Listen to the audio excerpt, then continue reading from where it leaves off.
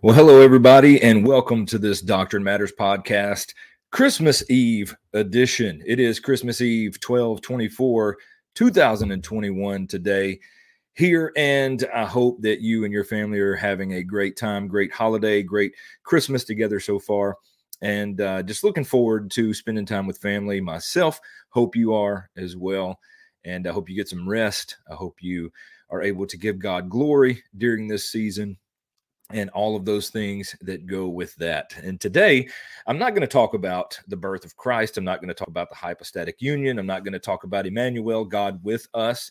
What I am going to talk about, though, is something that is very detrimental to the church, and that is the postmodern world that we live in.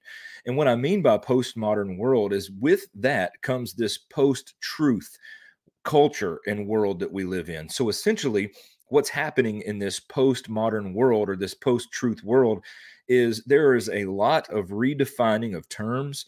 People are redefining things left and right. There is a lot of things within the church that are being redefined. There is a lot of the Bible that is being redefined. And you hear a lot of things like, this is my truth, or my truth is not your truth. So essentially what they're saying, especially as it relates to the church, is that the objective truth of God's word is not necessarily the truth anymore.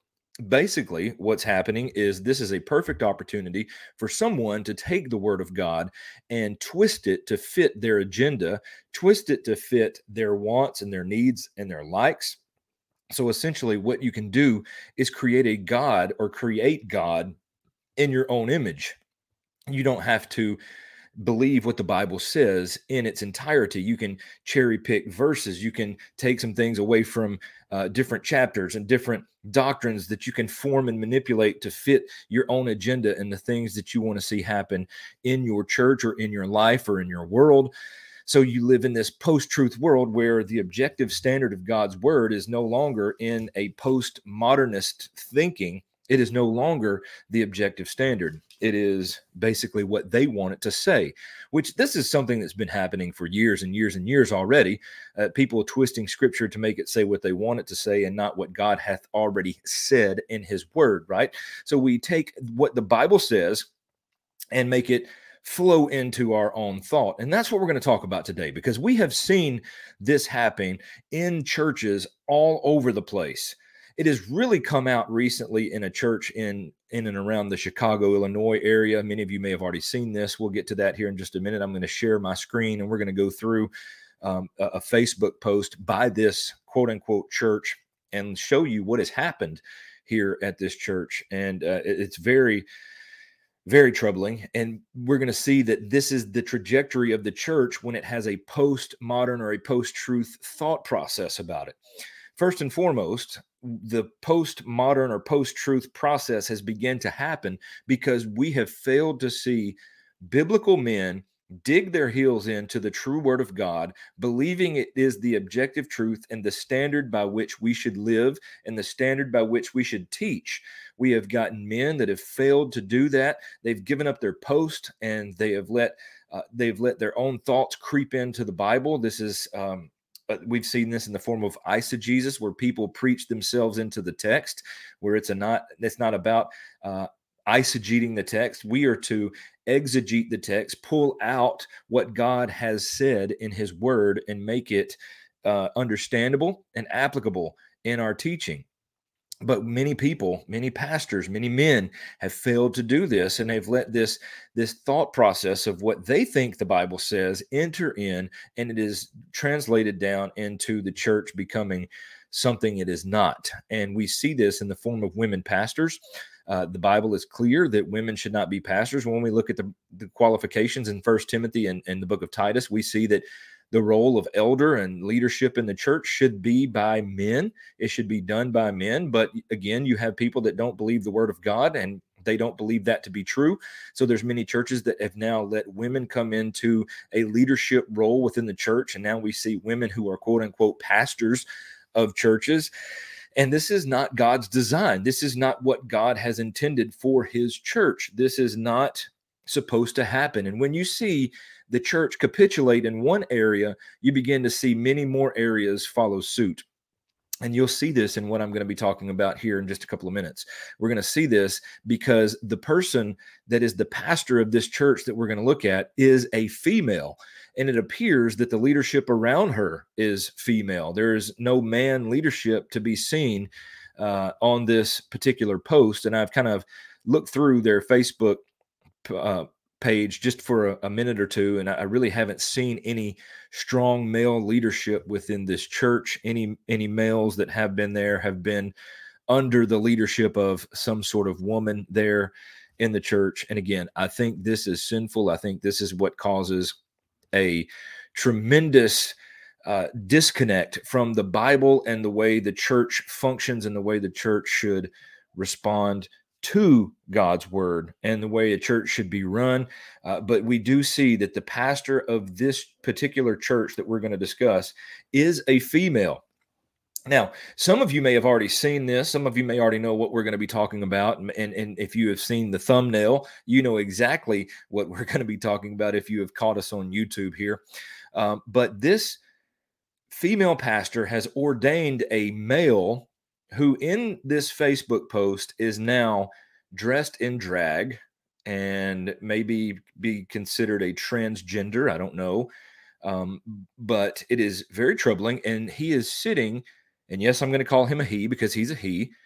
He is sitting in front of kids in a worship service, in a church service, reading to them a book. And I'm going to share my screen and show you how this postmodern truth has declined the church in many ways. So let me just share this with you real quick. Here it is, popped up on the screen if you're watching. And if you're listening by audio, you can just trust what I'm telling you is the truth. But here we go.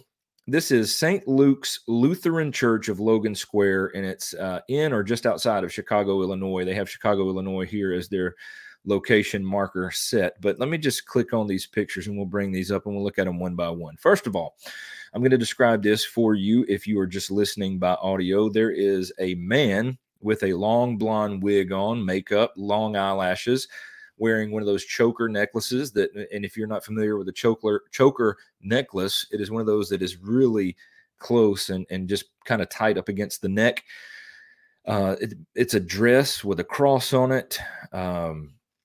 Standing behind a pulpit where the word of God is to go forth, the true word of God be declared and proclaimed. And this is a transgender cross-dressing drag queen standing behind this pulpit.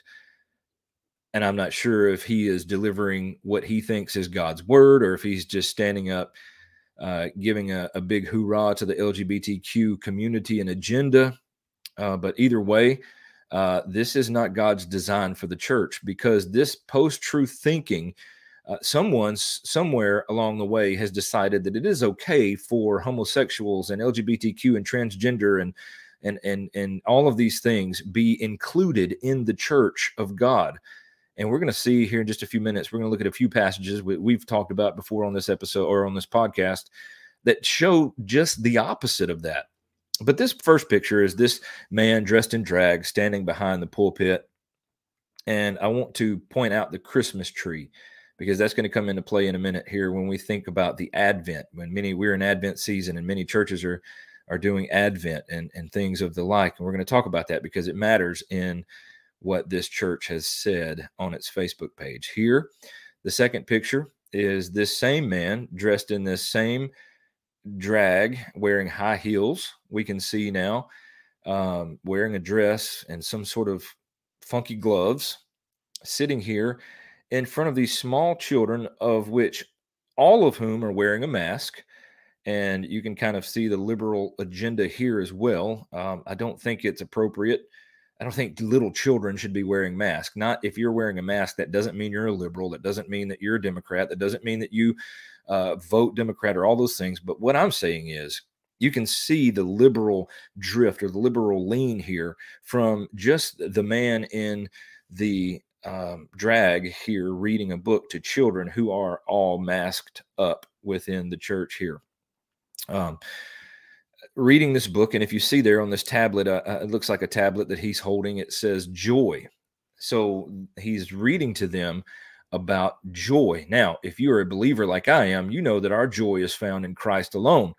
That is not apparently where this man is going to be finding his joy, and it is apparently not what he is teaching these kids here. Let's look at this final picture. If you're looking with us on YouTube or Facebook, you will see that right here on the left is, I believe, the pastor, quote unquote pastor, and she is a woman. I believe that she is the pastor of St. Luke's Lutheran Church of Logan Square. And to her left, our right, we see the man dressed in drag who is standing there, very feminine looking. And the choker I see now actually says blessed. That's the thing around his neck. And then to his left, our right, is another woman, another female that appears to be a leader within this church. And right here, this picture embodies everything that I'm talking about today. All of this post-truth, post-modern world that we live in is embodied in this picture. Female leadership that has ordained a male and allowed him to dress like this in the church. And that is something that should not be taking place in God's church. And I believe that every believer should be able to make a definitive statement, an argument from the scriptures as to why this is not okay, and be able to back up their position from scripture. And I think that depending on what happens with this, there could be a lot of comments. Some of you watching may tell me that I'm wrong in my thinking and my approach, and that's okay. We can talk about this biblically, but from a biblical perspective, as a institution functioning as a church, this is sinful. This is something that should not be taking place. This is absolutely sinful and needs to be repented of. Now, let me click out of this, and we're going to read the Facebook post here that this person, this man, apparently is the one that wrote this, and they put it on the screen here on their Facebook page for people to see. We're going to read this, and we're going to break it down kind of sentence by sentence and paragraph by paragraph. There's 3 paragraphs. I'm going to try to be brief here. I don't want to be long. I don't want to keep you longer than I need to here, but I think it's worth talking about as we see these things happening under the umbrella of Christianity. So let's look at this. Today, we consider what it might be like to have a dress rehearsal for the kind of joy awaiting us on the other side of Advent. It's been so hard to know what the joy will be because it's been so long since some of us have been joyful. It's been a difficult and tiring couple of years. So let's break this down. Today, we consider what it might be like to have a dress rehearsal for the kind of joy awaiting us on the other side of Advent. So when we think of Advent, we're looking at the second coming of Christ. We know that Jesus came once in the form of a baby, God with us, Emmanuel. We know that baby, Jesus, was truly human, truly God, 100% of each. He grew to be the sinless, perfect sacrifice that we needed. And for those that repent of their sin and believe on his death, burial, and resurrection, and his ascension, and his coming back, we repent of our sin and believe in Jesus Christ and declare him to be the Lord of our life, we will be saved, and we become Christians looking forward to that second coming when he comes back and makes all things new. And that is where judgment will happen. That's when we will hear one of 2 things: well done, my good and faithful servant, or depart from me, you worker of lawlessness, for I never knew you. So let's break down what he is saying here. Consider what it might be like to have a dress rehearsal for the kind of joy awaiting us on the other side of Advent. He's saying that him dressing up as a woman and coming and reading to children brings him great joy, and it's a joy that they're going to experience on the other side of the second coming of Christ. What he is saying, and doesn't realize yet, that there is not going to be joy on that day, because if you live in open, unconfessed sin and have no conviction, then you will die in unbelief to the true God of the Bible, to the true Jesus of the Bible. And when you stand in judgment, you will hear, depart from me, you worker of lawlessness, for I never knew you. and you will be cast into hell for eternity. There will be no joy there. There will only be weeping and gnashing of teeth. But here in this postmodern world, this man and this leadership of this church apparently agrees with him to put his statement out on their Facebook page. They don't understand true joy. They need to be called to repentance and faith in Christ alone. The homosexual agenda, the LGBTQIA plus agenda, has no place in the church. Do we love people that are gay, that are homosexuals? Absolutely. Do we coddle them in their sin? No. Do we call them to repentance lovingly and gently? Absolutely, we do that. But we don't put them on stage for all of the world to see, to read to children, and think that one day they will stand in eternity if they continue this lifestyle. Let's keep reading. It's been so hard to know what that joy will be because it's been so long since some of us have been joyful.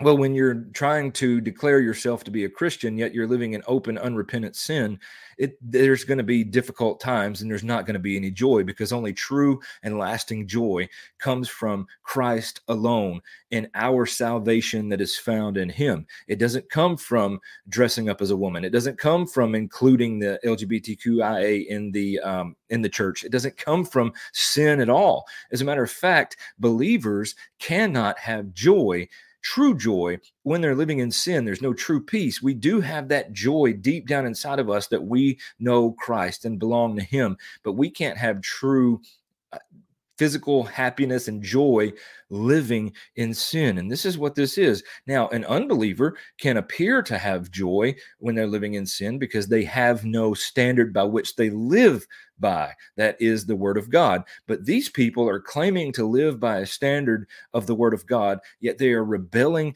against it at every single turn. So there's not going to be any joy for someone like that. It's going against everything that God has designed. It's going against everything that God has designed for the church. So there can't be joy. Now, yes, people can be rude. People can be harsh. People can be mean. People can be angry with this and say hurtful things and do hurtful things when they see someone like this. I don't believe that that is the answer. I do believe gentleness and love, but a heavy dose of truth that this is sin and needs to be repented of. We can do this as believers gently. Now, I'm sure people in this LGBTQIA plus movement have felt some sorrow, have felt a lot of hurt, and have felt anger and frustration and sadness, because people can be absolutely rude. They can be mean and very frustrating at times, but they're basing their joy off worldly things, not of supernatural things. So yes, it's going to be a very hurtful time, and there's not going to be much joy there. He says it's been difficult and tiring for a couple of years. It's been a difficult and tiring couple of years.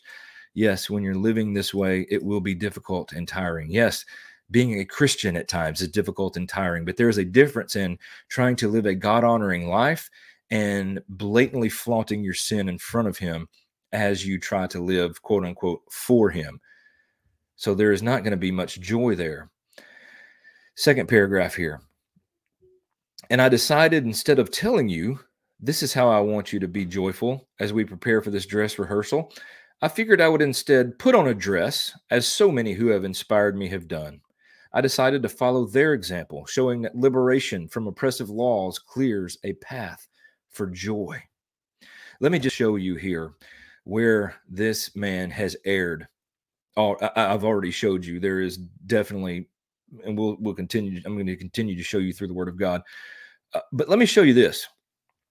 This is how I want you to be joyful. As we prepare for this dress rehearsal, I figured I would instead put on a dress, as so many who have inspired me have done. I decided to follow their example. Well, the example that believers should be following is not that of other people around us. The believers should be following the example of Christ and even other believers. As a matter of fact, in Ephesians chapter 5, verse 1, we read, "Therefore be imitators of God as beloved children, and walk in love as Christ loved us and gave himself up for us, a fragrant offering and sacrifice to God." But then he goes on to say this, "But sexual immorality and all impurity or covetousness must not even be named among you."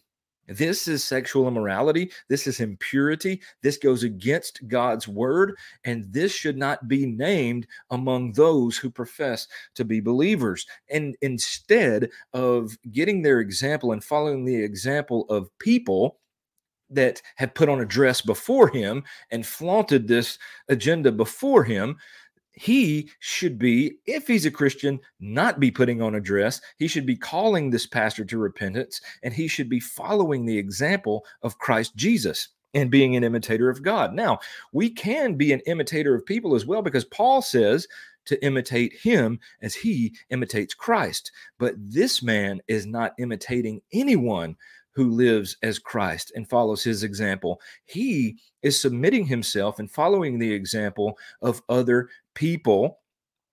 And he's decided to follow their examples by showing that liberation from oppressive laws clears a path for joy. When it comes to the Bible, when we find true liberation from oppressive laws, we realize that we cannot measure up to the law of God, and we find true liberation and freedom in Christ alone, who frees us from the bondage and the weight of that law. Did he come to abolish it? No, he came to fulfill it. He came so that we could still measure our lives against the word of God, the law of God. But we live under grace now. We find freedom in Christ alone, that we are not bound in shackles by these laws that we cannot keep as human beings. And we find rest, hope, peace, and love in Christ Jesus alone, not in liberation and freedom of wearing a dress in the church, not by putting on makeup as a man and wearing eyelashes as a man and putting on a wig as a man. That is not where we find true freedom and liberation. It is only in Christ Jesus, and the path for joy is through him, not any of this agenda. Finally, this last paragraph says, but allowing yourself to feel joy can be scary. I wasn't sure how the outside world would handle me when they saw me this morning. Joy is difficult to feel. It's vulnerable, but isn't it so beautiful? But allowing yourself to feel joy can be scary. True joy in Christ is not scary. True joy in Christ should not be scary. There's nothing scary about true joy and freedom in Christ alone. When the outside world sees us as believers, even that can be oppressing. Even that can be a time for us to wonder what they think about us. But we shouldn't care, because we are called to give God glory and enjoy him forever. We are called to give God glory, to exalt Christ, to build one another up, to preach the gospel, to make disciples, to encourage, to strengthen, to admonish one another. We should not care one bit what people think. But this man wondered what the outside world would think about him. Now, the outside might... my microphone messed up a little bit there. The outside world might think differently of him, but we have to understand that the outside world may be unbelievers as well. The outside world may not agree with him, or they might agree with him. It just doesn't matter. You never know when it comes to the outside world. So the outside world could, or the outside world could not. And there could be that pushback that the world does do sometimes. Joy is difficult to feel. It's not in Christ. It's vulnerable. It's not in Christ. But isn't it so beautiful? Not when it's sin, not when it needs to be repented of. It is beautiful when it is in Christ alone and not of yourself. The Bible teaches us also in Galatians chapter 5 and many other places. These are just some of the main places that I see. Galatians chapter 5, starting in verse 16, says, but I say, walk by the Spirit, and you will not gratify the desires of the flesh. For the desires of the flesh are against the Spirit, and the desires of the Spirit are against the flesh. For these are opposed to each other, to keep you from doing the things you want to do. But if you are led by the Spirit, you are not under the law. Now the works of the flesh are evident: sexual immorality, impurity, sensuality, idolatry, sorcery, enmity, strife, jealousy, fits of anger, rivalries, dissensions, divisions, envy, drunkenness, orgies, and all things like these. We see here again in a list of the flesh. We see things in the flesh. This is a work of the flesh. The sexual immorality, the impurity, the things that we've seen happen in this church are not of God. They are not of God, and they should not be treated as such. This is sin and needs to be repented of and needs to be called out. Again, if we were to flip over to 1 Corinthians chapter 6, verse 9, or do you not know that the unrighteous will not inherit the kingdom of God? Do not be deceived, neither the sexually immoral, nor idolaters, nor adulterers, nor men who practice homosexuality, nor thieves, nor the greedy, nor drunkards, nor revilers, nor swindlers will inherit the kingdom of God. Now, if this was a true believer in Christ, this man would then be the second half of this, starting in verse 11, and it would say, and such were some of you. This used to be who I was, but I no longer am a transgender, cross-dressing drag queen in the church. I used to be that, but now I stand in Christ, justified, sanctified, and totally changed from the inside out. Verse 11, and such were some of you, but you were washed, you were sanctified, you were justified in the name of the Lord Jesus Christ and by the Spirit of our God. That is who he could be in Christ, but he's celebrating his sinfulness to a watching world instead of justification and sanctification by God himself. So we see these things, and then we look at Romans chapter 1, and I'm not going to get into Romans chapter 1 because there's so much that you can take away there. I'd love for you to read Romans chapter 1 starting in verse 16, but especially starting in verse 18. The wrath of God is revealed from heaven against all ungodliness and unrighteousness, who by their unrighteousness men suppress the truth. This man has essentially suppressed the truth of God, made that truth his own truth, and in turn is in sin and needs to be held accountable, and he needs to be called to repentance. But let's look at what his church has said. Let me pull this back up so you can see what the church has said. Hi, everyone. We've frozen. I'm going to make it so you can see it right here. Hi, everyone. We've frozen comments on this post for the time being. Well, I wonder why that is, because I'm sure there were probably some hateful comments. There are probably some real believers trying to call them to repentance lovingly, and they don't like the truth of God's word. Whatever the reason, they have frozen comments. Then they say, we appreciate all the love and encourage you to keep praying for full inclusion, affirmation, and justice for LGBTQIA plus people in the church. This church is not calling them to repentance. This church is not calling them to holiness. This church is not calling them to this sanctification process. This church is doing nothing but coddling people in their sin. And you see it right there. They're just coddling people in their sin, freezing comments so nobody can point out biblical things to them. It is just one of those things that it is what it is, apparently, and they're going to feel the wrath of God one day. They're going to experience the wrath of God one day unless they repent. Keep praying for full inclusion, affirmation, and justice.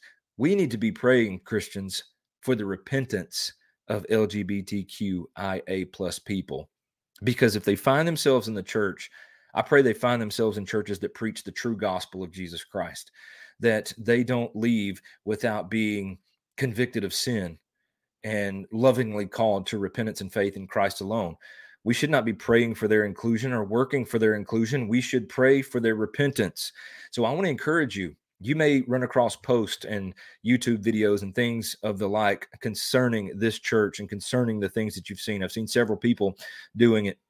They've talked about it. But we must not forget to pray for them. Don't be rude. Don't be mean, but pray hard that God would change this man's life, that God would call these people to repentance and faith, that this church would shut down if it is not a biblical church, and that these people would at some point come to repentance and faith in Christ Jesus. But ultimately, what I want to say is all of this is a result of men not digging in their heels on the doctrines of God, the proper theology that we find in the Bible, and passionately teaching and pursuing biblical doctrine and theology. Once we capitulate, we will find the church in sin, and we will find more and more churches just like what we've talked about here today. So I want to encourage you, men, lead in the churches, lead your homes, lead your families, lead them well.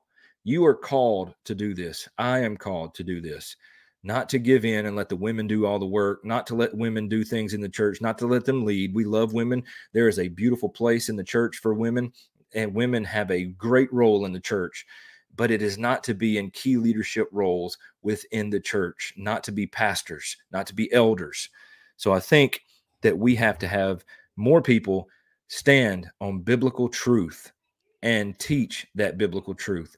So I encourage you to pray for these people that we've talked about today. Pray for the people that you may know that is in this community of people, the LGBTQIA plus. Pray for their repentance. Pray for this church's repentance, and dig your heels into true doctrine and biblical theology, and never be ashamed of true biblical doctrine and theology.